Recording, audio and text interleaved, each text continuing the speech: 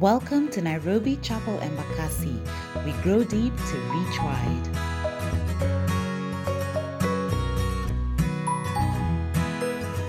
Genesis 3, we're going to read from verse 1 to 19.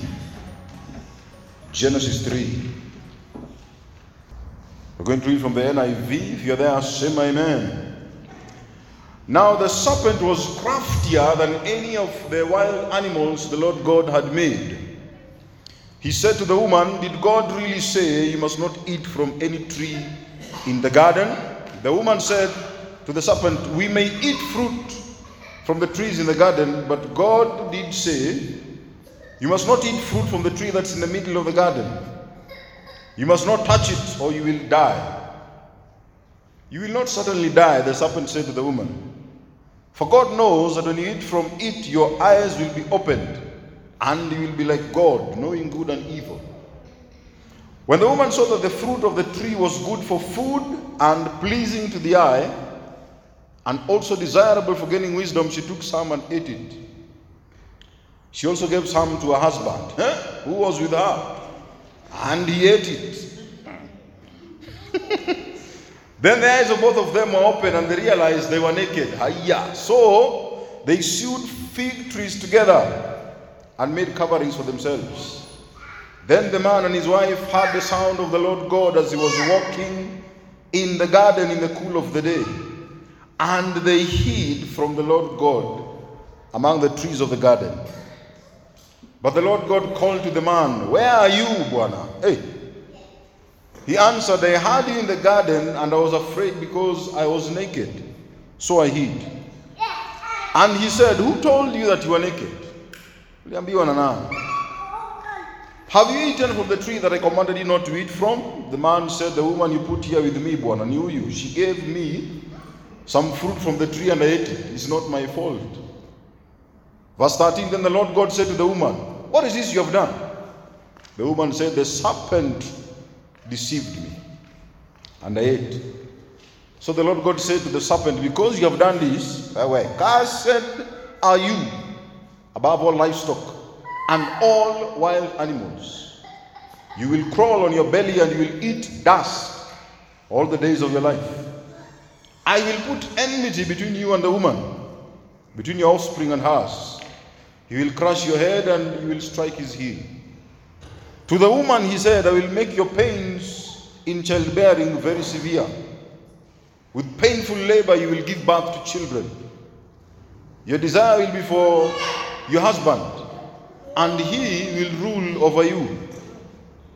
To Adam he said, "Because you listened to your wife and ate fruit from the tree about which I commanded you, you must not eat from it.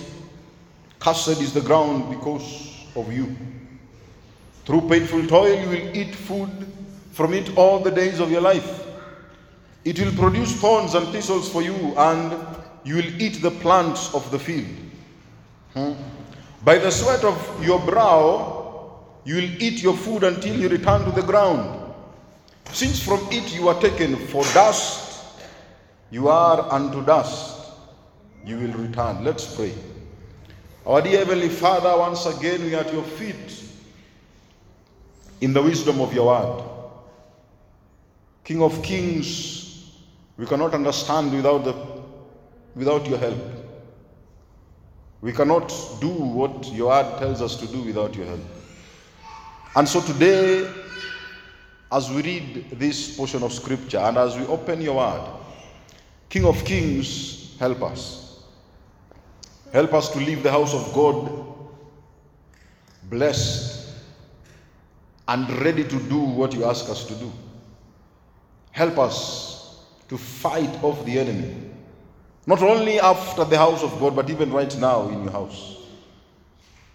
We pray all this in Jesus' name. We all shout.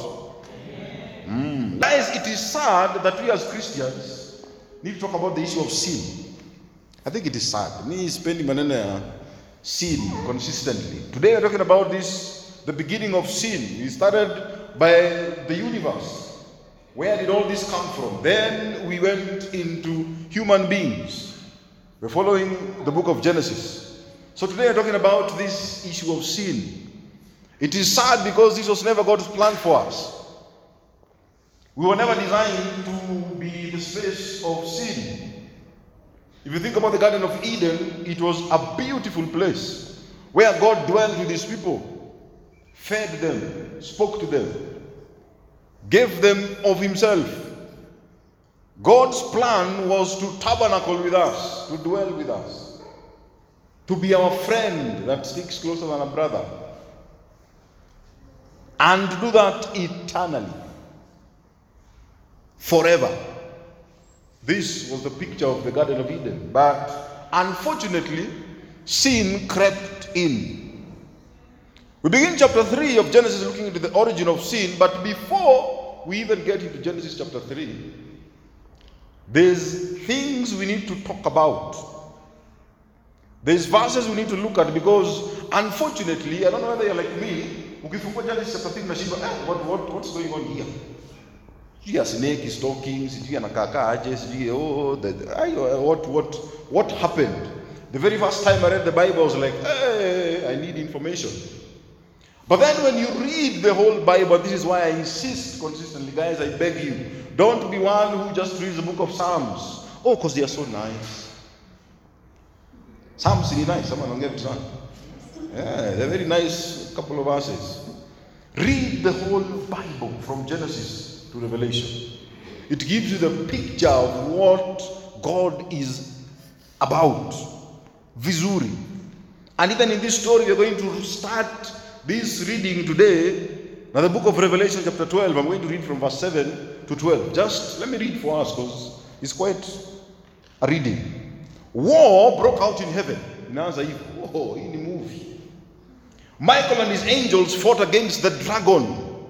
And the dragon, this is the Bible. I'm not reading from some Netflix movie. This is the Bible. Michael and his angels fought against the dragon, and the dragon and his angels fought back. Verse 8, but he was not strong enough, the dragon. And they, meaning him and whatever, his crew, lost their place in heaven. Verse 9, the great dragon was hurled down, that ancient serpent called the devil, or Satan, who leads the whole world astray. He was hurled to the earth, and his angels with him. Then I heard a loud voice in heaven say, now have come the salvation, and the power and the kingdom of our God, and the authority of his Messiah. For the accuser of our brothers and sisters, who accuses them before our God day and night, has been hurled down. They triumphed over him by the blood of the Lamb, and by the word of their testimony. They did not love their lives so much as to shrink from death. Therefore, verse 12, rejoice, you heavens, and you who dwell in them. But woe, trouble, to the earth and to the sea, because the devil has gone down to you. He is filled with fury, because he knows that his time is short. This is what happened in the heavens. If you remember clearly, the devil, Satan, was created by God. How could Tokea do from nowhere? And then something happened. War broke out. War over what? What happened in heaven? Why was he thrown down? And so the book of Revelation, if you ever read and if you're going to read it, gives us a picture. It is by John. The Apostle John wrote it. John the Revelator. In prison in an island called Patmos in Greek. God gives him a picture of the end times. But not just the end times, he gives him a picture of the beginning as well. What really happened. And so war broke out in heaven. Why? Let's read Isaiah 14. I'll read from verse 12 to 15. How you have fallen, Isaiah prophesies. Morning star, son of the dawn. You have been cast down to the earth. You who once laid low the nations. You said in your heart, I will ascend to the heavens. I will raise my throne above the stars of God. I will sit enthroned on the mount of assembly, on the utmost heights of Mount Zaphon. I will ascend above the tops of the clouds. I will make myself like the Most High, he said. But you are brought down low to the realm of the dead. to the depths of the pit. So the devil was in war because he wanted to be like the Most High.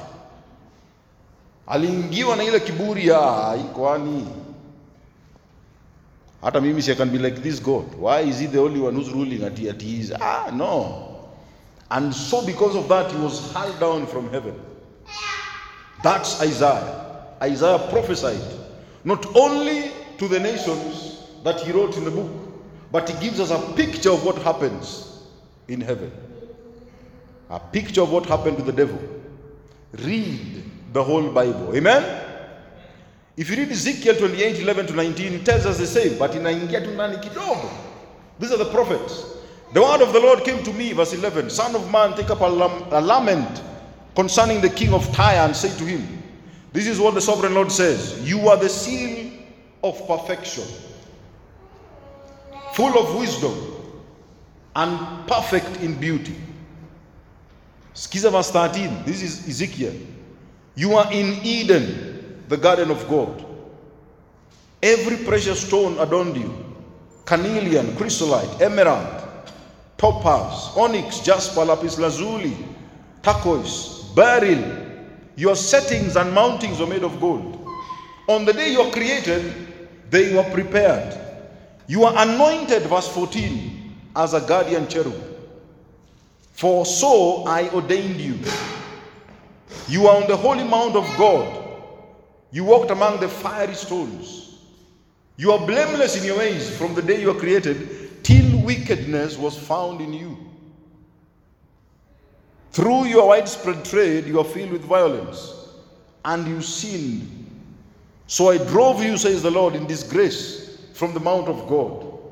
Expelled you, guardian cherub, from among the fiery stones.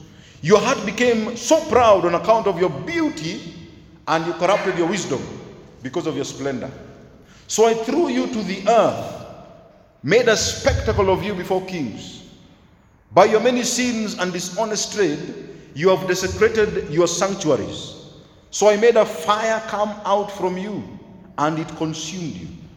And I reduced you to ashes on the ground in the sight of all who are watching. All the nations who knew you are appalled at you. You have come to a horrible end and will be no more. This is Ezekiel telling us the same story that we've just read. That the devil was thrown from heaven on the account of his pride. He was a cherub. And if you know the story of cherubs in the book of Exodus, on the table of the Ark of the Covenant was two wings from the angels. Na zilikuwa zinafunika the glory of God right in the middle of the Ark of the Covenant. Which tells you that the devil was very close to God. He was the anointed cherub, the one closest to him, the one in charge maybe of all the cherubs. This is his history. You only find it in the word of God. Siko prophet, amen? Hapo niko peke yangu. You only find it in the word of God. Sikuwa prophet, amen? In looking at the origin of sin, we must look at the origin of the one who brought about the issue of sin. We must look at the devil, Beelzebub, Satan.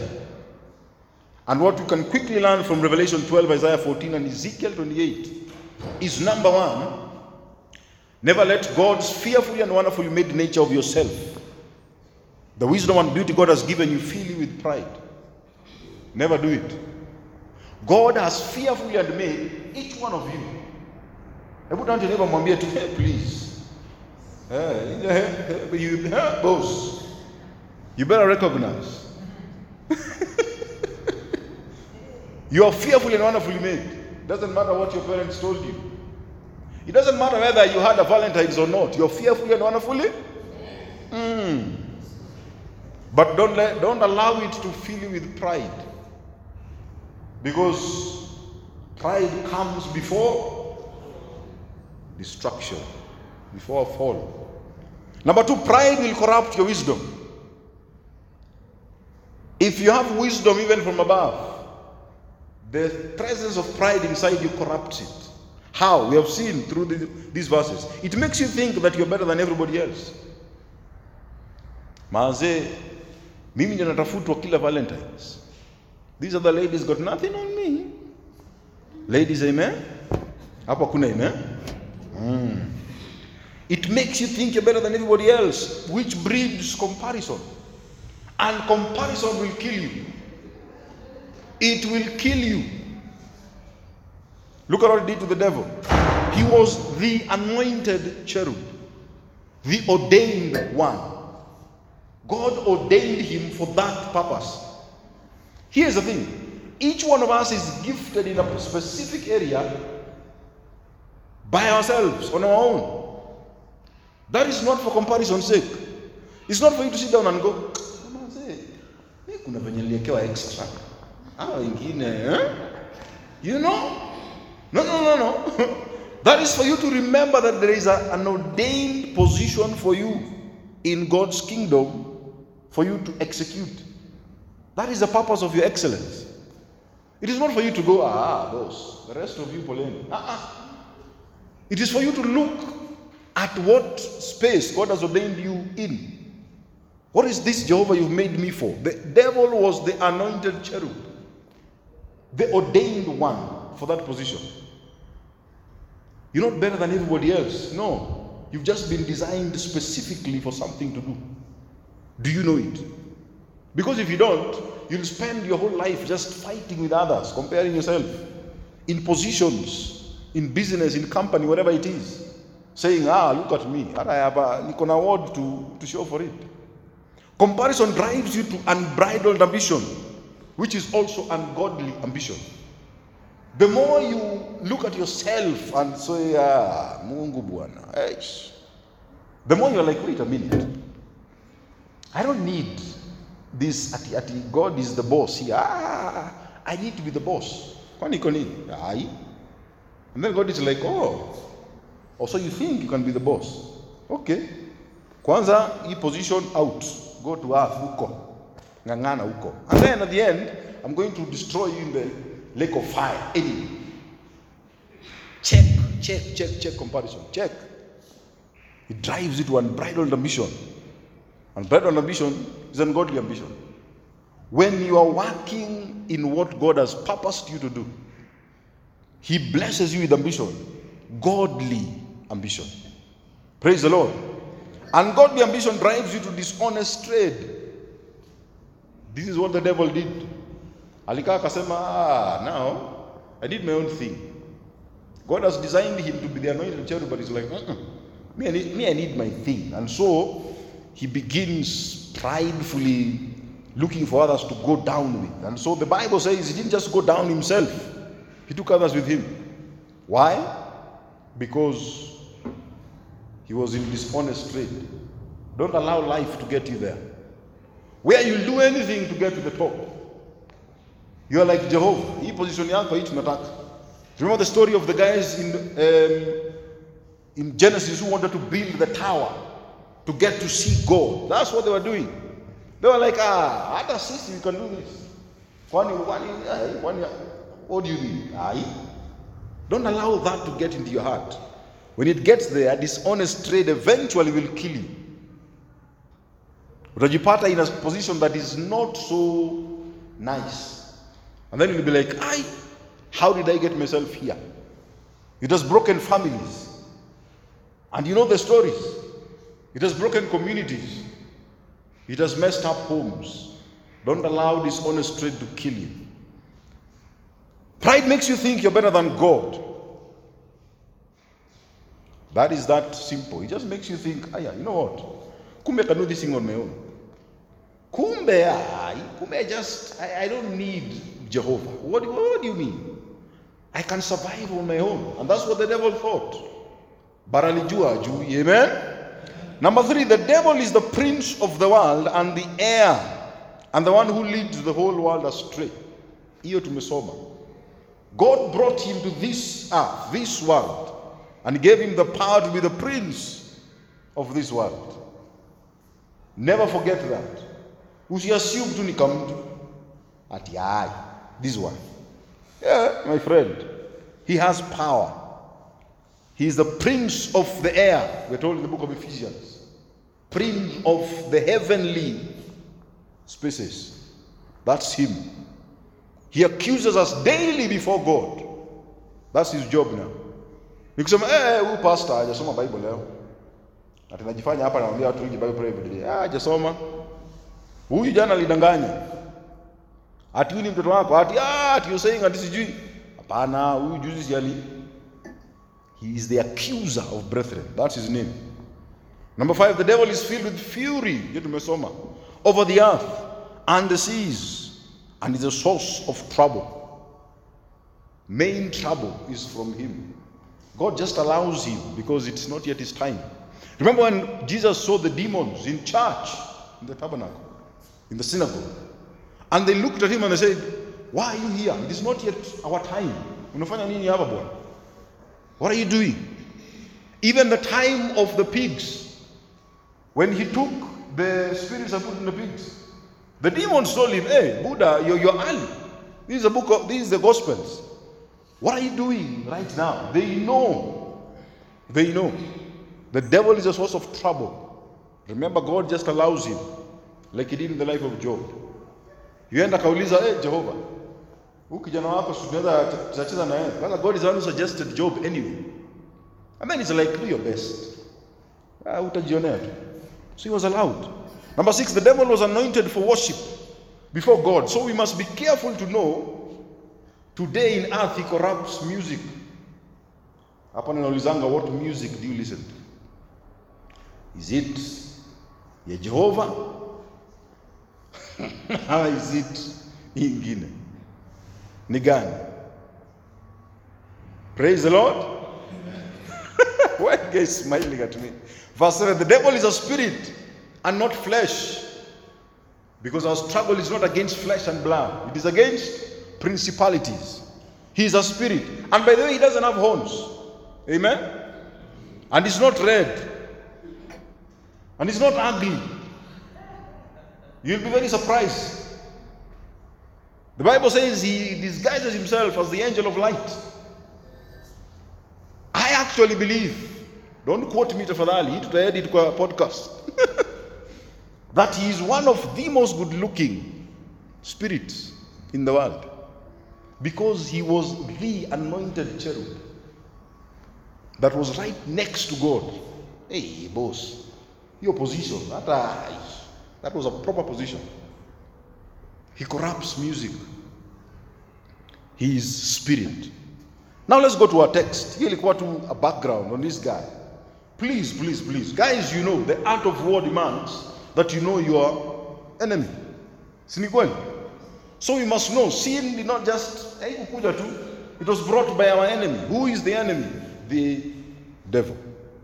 Do you read the word of God to understand him? Or you're waiting for prophet akwambie shetani anakaa namna hii? I'm not going to go there. Hapo siendi.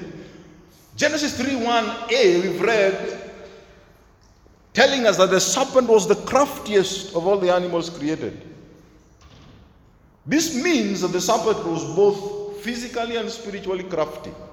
And I'm talking about the snake, not necessarily the devil. But it points us to the devil. Don't get me twisted. The devil chooses a being that is the craftiest, even in movement. That is like him. One that is deceptive. You know very well that snakes can go into any spaces. Anaweza jificha anywhere. This shows us and defines to us the fact that the devil can possess animals. That's what we are shown. And as we see later, even in the New Testament, he possesses even us human beings. He is a spirit, remember. Never be fooled. This guy has power.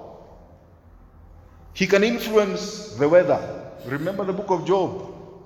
He killed all the livestock of this man, and lightning that God allowed him to. He influences disease. The book of Job is very clear on that. And human beings.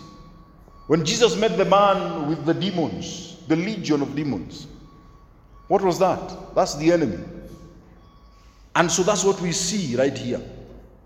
Genesis 3:1. Tuendelee. 3:1b. Then begins the deception of the devil with the powerful question, did God really say? Did God really say? Has the enemy been talking to you as a believer in any area of your life with the promises of God that you know, asking you, did God really say? Did God really say, this is your year? You know those ones. Mimi sikusema hiyo. Did God really say, I'm going to make it? You know those difficult questions. Did God really say my son would make it? Did God really say my mom was going to be okay? Did God really say my dad would be healed? Did God really say? That's the enemy. Eve answers him. And the devil adds on the deception in verse 4 and 5 by telling her that if she takes it, the fruit, she will not die, but she'll be like God, knowing good and evil. Isaiah just told us that the devil wanted to make himself like the Most High. Now he's telling Adam and Eve to commit the same sin, same Eve, of wanting to be like God. Did God really say at Yusikula from that tree, aye, you will not die? No, boy. No. The biggest sin the devil wants you to commit is believing that you're just like God. Wewe na Mungu kidogo you're the same. The biggest sin he wants you to believe is you don't need him. That you can do by yourself. Some of us woke up and we were orphans. Where was God anyway? I was raped. Some of us as children. Where was he then? Me na Mungu. Once I've managed to get here by myself. What do you mean there's a God? Did God really say that he's your creator? Come on. The biggest sin the devil wants you to commit is believing you're just like God, that you don't need him. He wants to fill your heart with pride. And if he manages to do that, Buddha, it will be a very difficult journey back. The same pride that destroyed him. And unfortunately, most of us in the world believe it. The devil has no new tricks, guys. There's no new tricks. There's no new tricks. No new tricks. Akuna. There's no new tricks. He's the same old, wanting you to just have pride. Don't believe in God, believe in yourself, and be you. The biggest tool the devil will use against you is this deception. The Bible has called him the father of lies. And the only way to defeat him is through God's word. So I'll ask the same question again. Do you read God's word? Do you wait on him? Do you read his word? Because if you don't, you're probably living in deception. And not from anyone, from the devil himself. So, what's the deception in your life? Let's read 1 John chapter 2. I'll read verse 15 and 16. 1 John 2, 15 and 16. Do not love the world or anything in the world. If anyone loves the world, the love of the Father is not in them. For everything in the world, the lust of the flesh, lust of the eyes, pride of life, comes not from the Father but from the world. The world and its desires pass away. Whoever does the will of God lives forever. That's 1 John. The Bible tells us that Eve saw the fruit, that it was good for food, pleasing to the eye, and then gives wisdom. This is exactly what you read in 1 John chapter 2. Exact. The devil's tactic is always to overpower your flesh, your sight, and fill you with pride. And there's hakuna story ingine. All of his things are just around that. Overpower your flesh, mess up your sight, fill you with pride. It is that simple. All of sin is tied in your flesh, your sight, and your pride. The devil wants to lift up every fleshly emotion every single time. Every emotion, every single time. And God does not move na emotions. He moves, plain and simple. The devil wants you to believe in everything you see and not in what you don't see.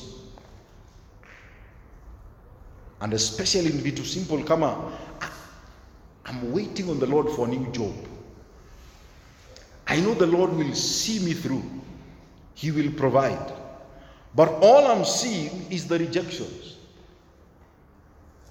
Thank you for your letter, thank you for your application, but unfortunately this time. Thank you for your letter, thank you for your application, unfortunately this time. That is all He wants you to see. But God is not in the business of sight. He's in the business of faith. We move by things we don't see. The devil wants you to pride in yourself, your well-created being. What you can have, what you can do, that's what he wants you to do. If you live in all this, unfortunately, guys, brothers, sisters, you'll die with him in eternal hell. You'll be damned together with him, because that's what he wants. When the devil tempts your flesh, you need to remind him that you cannot live by bread alone. Jesus gave us the picture. We cannot live by bread alone. We can't.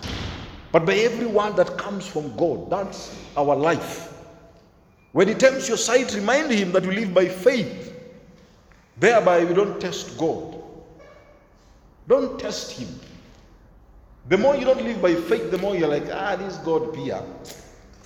We can't test the Lord. Jesus told us that when he came from the wilderness. When he tempts you with the pride of life, remind him that God alone is to be worshipped. The devil wants you to worship you. He wants you to remove all glory from God and worship yourself. And if you look at what the world is showing us today, hapo tulipita kitambo. Don't ever worship yourself. Give all glory to God. I know God has blessed you. God has made you pretty. Ladies, hallelujah. Hey, amen. Hey, kwani. When he comes and asks for your beauty, it is God alone to be worshipped, not men. I'm about to finish. Genesis 2:25 tells us that Adam and Eve were both naked and felt no shame. You saw last week. Now Genesis 3:7 tells us that after partaking the fruit, Adam and Eve realized they were both naked and made leaves to cover themselves. This gives us a powerful point on this issue of sin.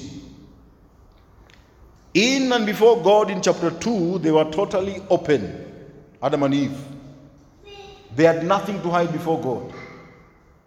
Sin makes us not open and make us hide before God. It brings upon us shame and guilt, which in turn drive us away from God.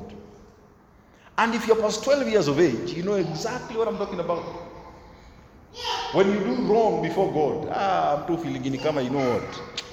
Acha nijifiche kidogo. We don't have to talk, Jehovah. What do you mean? That you have to pray after this difficult thing? Mungu bana. That's what sin does to us. And so I beg you by the mercies of God, don't allow sin to kill you in the place of guilt and shame. It has killed many. And this is how it kills us. This fellowship of brothers, how can I read God's word and I've just committed a sin? How? But you can't, because there is Jesus. Don't allow guilt and shame of whatever it is that you've done to destroy you. That's exactly what the enemy wants. In Jesus' name, amen. Genesis 3:9 then gives us another powerful gem as concerns the issue of sin. After the sin, God goes looking for his people. Imagine that. Have you ever thought of that? Even after they ate the fruit, God still came looking. This is the all-knowing God. Ati ni kama ajui what has happened. He still came looking. Think about that for a second. There's some of us who have hardened our hearts because of the difficulties you've gone through. You did something this week, you're like, Mungu, imagine. But God is still calling you out. That's His nature. You are His child, believe it or not. So God comes looking for His children in the cool of the garden. He calls out Adam first, asking him where he is. He does that to us consistently. Freddy, where are you? Uko wapi bwana? Me, I remember in uni. Jehovah. Uni tulienda left. Amen? Ama you say amen? And I could constantly hear God calling. Constantly. Remember the story of T.D. Jakes when he says he was in a club and he's high, ameenda.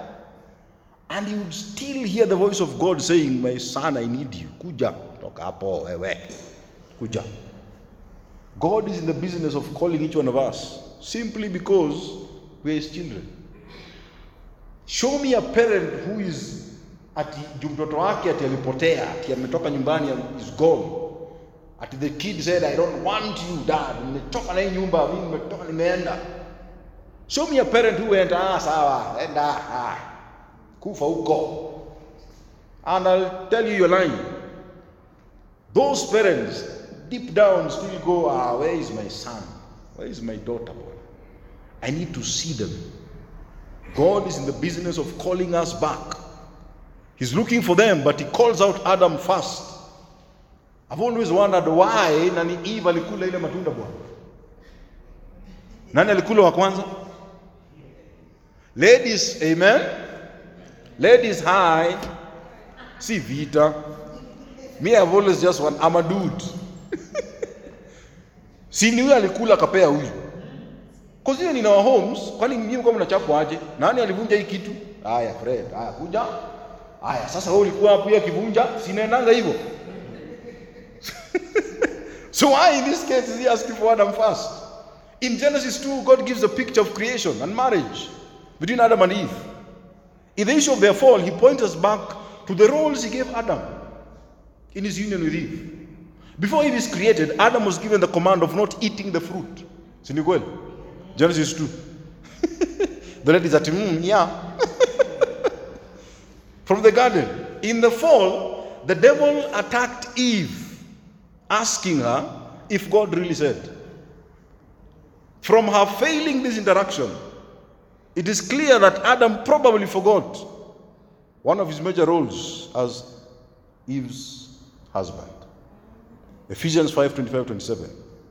Husbands, love your wives as Christ loved the church, gave Himself up for her, to make her, this is the point, holy, to cleanse her by the washing with water through the word, to present her to Himself a radiant church, without stain or wrinkle or any other blemish, but holy and blameless. Ooh, of us.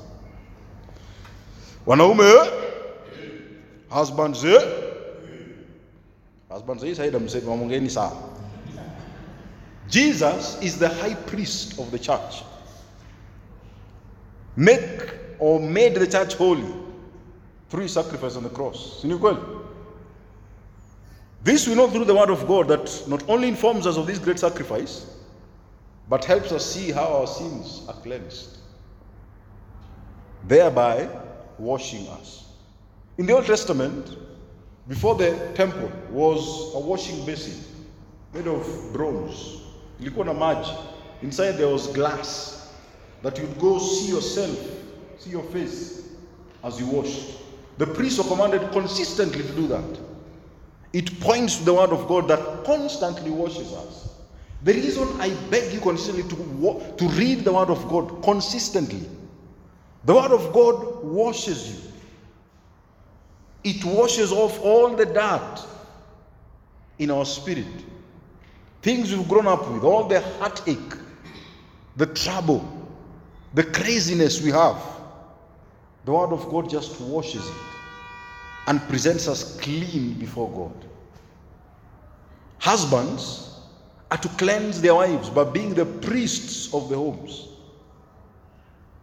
who back in the day knew God's word and relayed the same. Husbands, you're the priest. When there's trouble in your house, when there's trouble with your kids, when there's trouble in the spiritual context of your home, God will come to ask you, Adam, uko wapi? Adam, where are you? Adam is at fault for Eve's weakness, as it points to his neglect of not making sure she's washed clean by God's word. As the priest, God looked for him and not for Eve. God is looking for you, husband. Husbands, single people mnaniangalia mna smile too. Let's be faithful, husbands, in rightly dividing God's commands to our wives and children, that they may know God. Be washed clean, so that they may fight off the enemy. God's word is not just to wash us, but it helps us fight the enemy. When he comes, akikuja unasema, it is written. All Eve should have done ni kusema, ngoja. But God said, I've always wondered why akuita mzee. Unajua kuna vitu zingine. Sema, Adam. Ebu. Ati huyu jamaa anasema, have you ever had those fundis that come to your house? He spoke with your husband. Alafu jualiongea na mzee anakupata kwa nyuma anasema, mzee alisema 3,000. See, the usual thing is, nipe dakika mbili. Sweetie, babes. So now, huyu jamaa anasema 3K. What do we normally do? Tunanyorosha mwanaume, si ndio? That is God expects the home to look like that, husbands. Know God's word for yourself. Relate to the family. Build an altar for the family, so that we might fight off the enemy. I had a story. We were in tulikuwa na staff meeting this week or the other week, this week, and this man was saying the way his kids, he's a pastor who has children, and so one of the things that always comes up is pastors' kids have issues. Naangalia kina Zara, I'm like, ooh, Jehovah. But then he said that his kids love God, love the church. They are strong believers. So somebody asked him, how? What do you mean? That's not the norm. The kid said one thing. Iliniguza. I was like, ooh. Alisema, this man is not different in the house. The same way he leads the church in prayer, he led us in the house in prayer. The same way he broke the word and taught and was open, he did the same. Guys, we have been created to not only live, but to fight off the enemy. He's still the prince of the world. One of the only ways you can do that is through God's word, not your own wisdom. You can't fight him on your own. You can't. This guy was next to Jehovah. Like, God is here. He's right up next to him. And then you think that you can just do it on your own. Do it.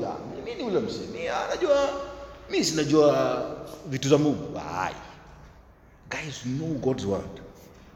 It is written. Jesus told us. Amen? Genesis 3:14-19 then points us to the truth about what sin. About sin, and the devil will not let us know. It points us to the truth about sin that the devil will not let us know. Remember, he is the father of lies. Remember, he is the father of sin, inasmuch as was forgiven by Christ's act on the cross, which we'll talk about next week, has dire consequences. These aren't the eternal consequences that Christ saved us from. Because you're talking in depth next week. Christ saved us from the eternal consequence of sin. But there are also earthly and temporary consequences of sin. The serpent, Eve, and Adam were forever cursed and point to the earthly or temporal consequences of sin. They were forever cursed. Forever. I want you to think about that for a second. Forever. Even with Jesus in the picture, we are cursed. The serpent was made to walk on his belly and eat the ground forever. So that means jamaa alikuwa na miguu. Si ndio? So the snake had legs. Why was he cursed? Yeah, he was just overwhelmed by the devil. Eve was made to bear children in pain. Ladies, amen? Hakuna amen hapo. That's a curse. It was not supposed to be that way. I've always wondered, how was it supposed to be? Because fruitfulness, I know, would have been there. So that means there will not be pain in childbirth. Tulikuwa tumejazana hapa. Eve was told that she would have desire to control the husband forever. Ladies, hapo hakuna amen hapo. That's the Bible. See mimi, that's the Bible. Wanaume hata siongelea hiyo control. That's a different conversation. Adam was made to eat the sweat of his brow, to have toil forever as a result. The ground was cursed forever. Na kwanza hii mwaka imeanza tu na feel too tough. Working is just that's the curse. Even with Jesus, death was a consequence on us forever. Even in Jesus Christ, you're going to die. It is coming. Unfortunately, you don't know when. Lord, teach us to number our days. Have you ever asked yourself why? Why even with Jesus do you still have these curses on us? Why? You know, when growing up, there was punishment. But you knew why. It was one time na inaisha. I don't know who bado anachapa na the dad that just ulikata nyasi vibaya. No, it's once. Why did God allow these curses forever? Kwa nini? Why? He's a good God, you know that. So okay, if you're that good, why allow all this pain forever? Why is all of this? God intended for the serpent to serve as a reminder to all future generations of mankind, both of who the devil is and of God's power over him. Have you ever noticed that whenever you see the snake, there's just something that overwhelms you, like this boss. Kwanza wale wanajiweka kwa shingo ati for, you know those guys, feeling it too boss, umeweka shetani kwa shingo bwana. Forever we are to see, all generations will see and know who the devil is and God's power over him. That's the point. God intended that mankind will see the pain of childbearing. The woman's forever desire to control man and toil as reminders of the fall of mankind. Whenever we see it, we remember, Whenever you see, upitia tu Nairobi hospital, ile wing, nduru pale, you are like, hey Jehovah, hii ni ile curse, this one. The curse on the ground and death serve as reminders of the fall of man forever. And hii mwaka 2023 kwanza, alafu ni jua tu is strong na kuonyesha tu Jehovah is God. It reminds us of the fall of man forever. Guys, this is the beginning of sin. This is how it started, and it's still here with us. Jesus saved us from it, yes, but we still struggle with it. A righteous man, the Bible says, will fall 7 times. Many times over. It is my hope that you can see how sinful we are, but also how much we need God. Because without him, you can't come out. The devil knows where mankind is supposed to end up. He knows. I need to remind you that he was right next to God. He came from eternity into temporary. From the existence of the eternal God, Jamaa was banished into earth. time amejaa yake yote. Can you imagine? It's like that's a bad example. Hiyo itarusha mahali. He knows that he's in a really bad state. And then unfortunately he knows his end. When the demons were talking to Jesus telling him, hey Buddha, it's not time. What are you doing here? They knew. He knows how his end is going to be.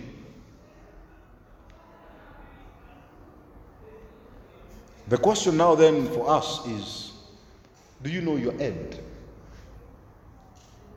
My hope and desire is that you find the Lord. Find Him. Find Him. This earth is temporal. Hii yote hii. Jua sijui kidogo January. This is temporal. You can't be in this forever. We go back to our Creator.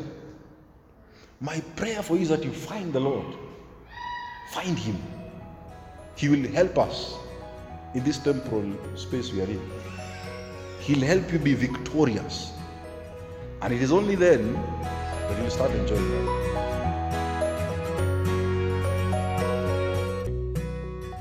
Join us every Sunday from 11 a.m. at Trubani House off Airport North Road. Have a blessed week.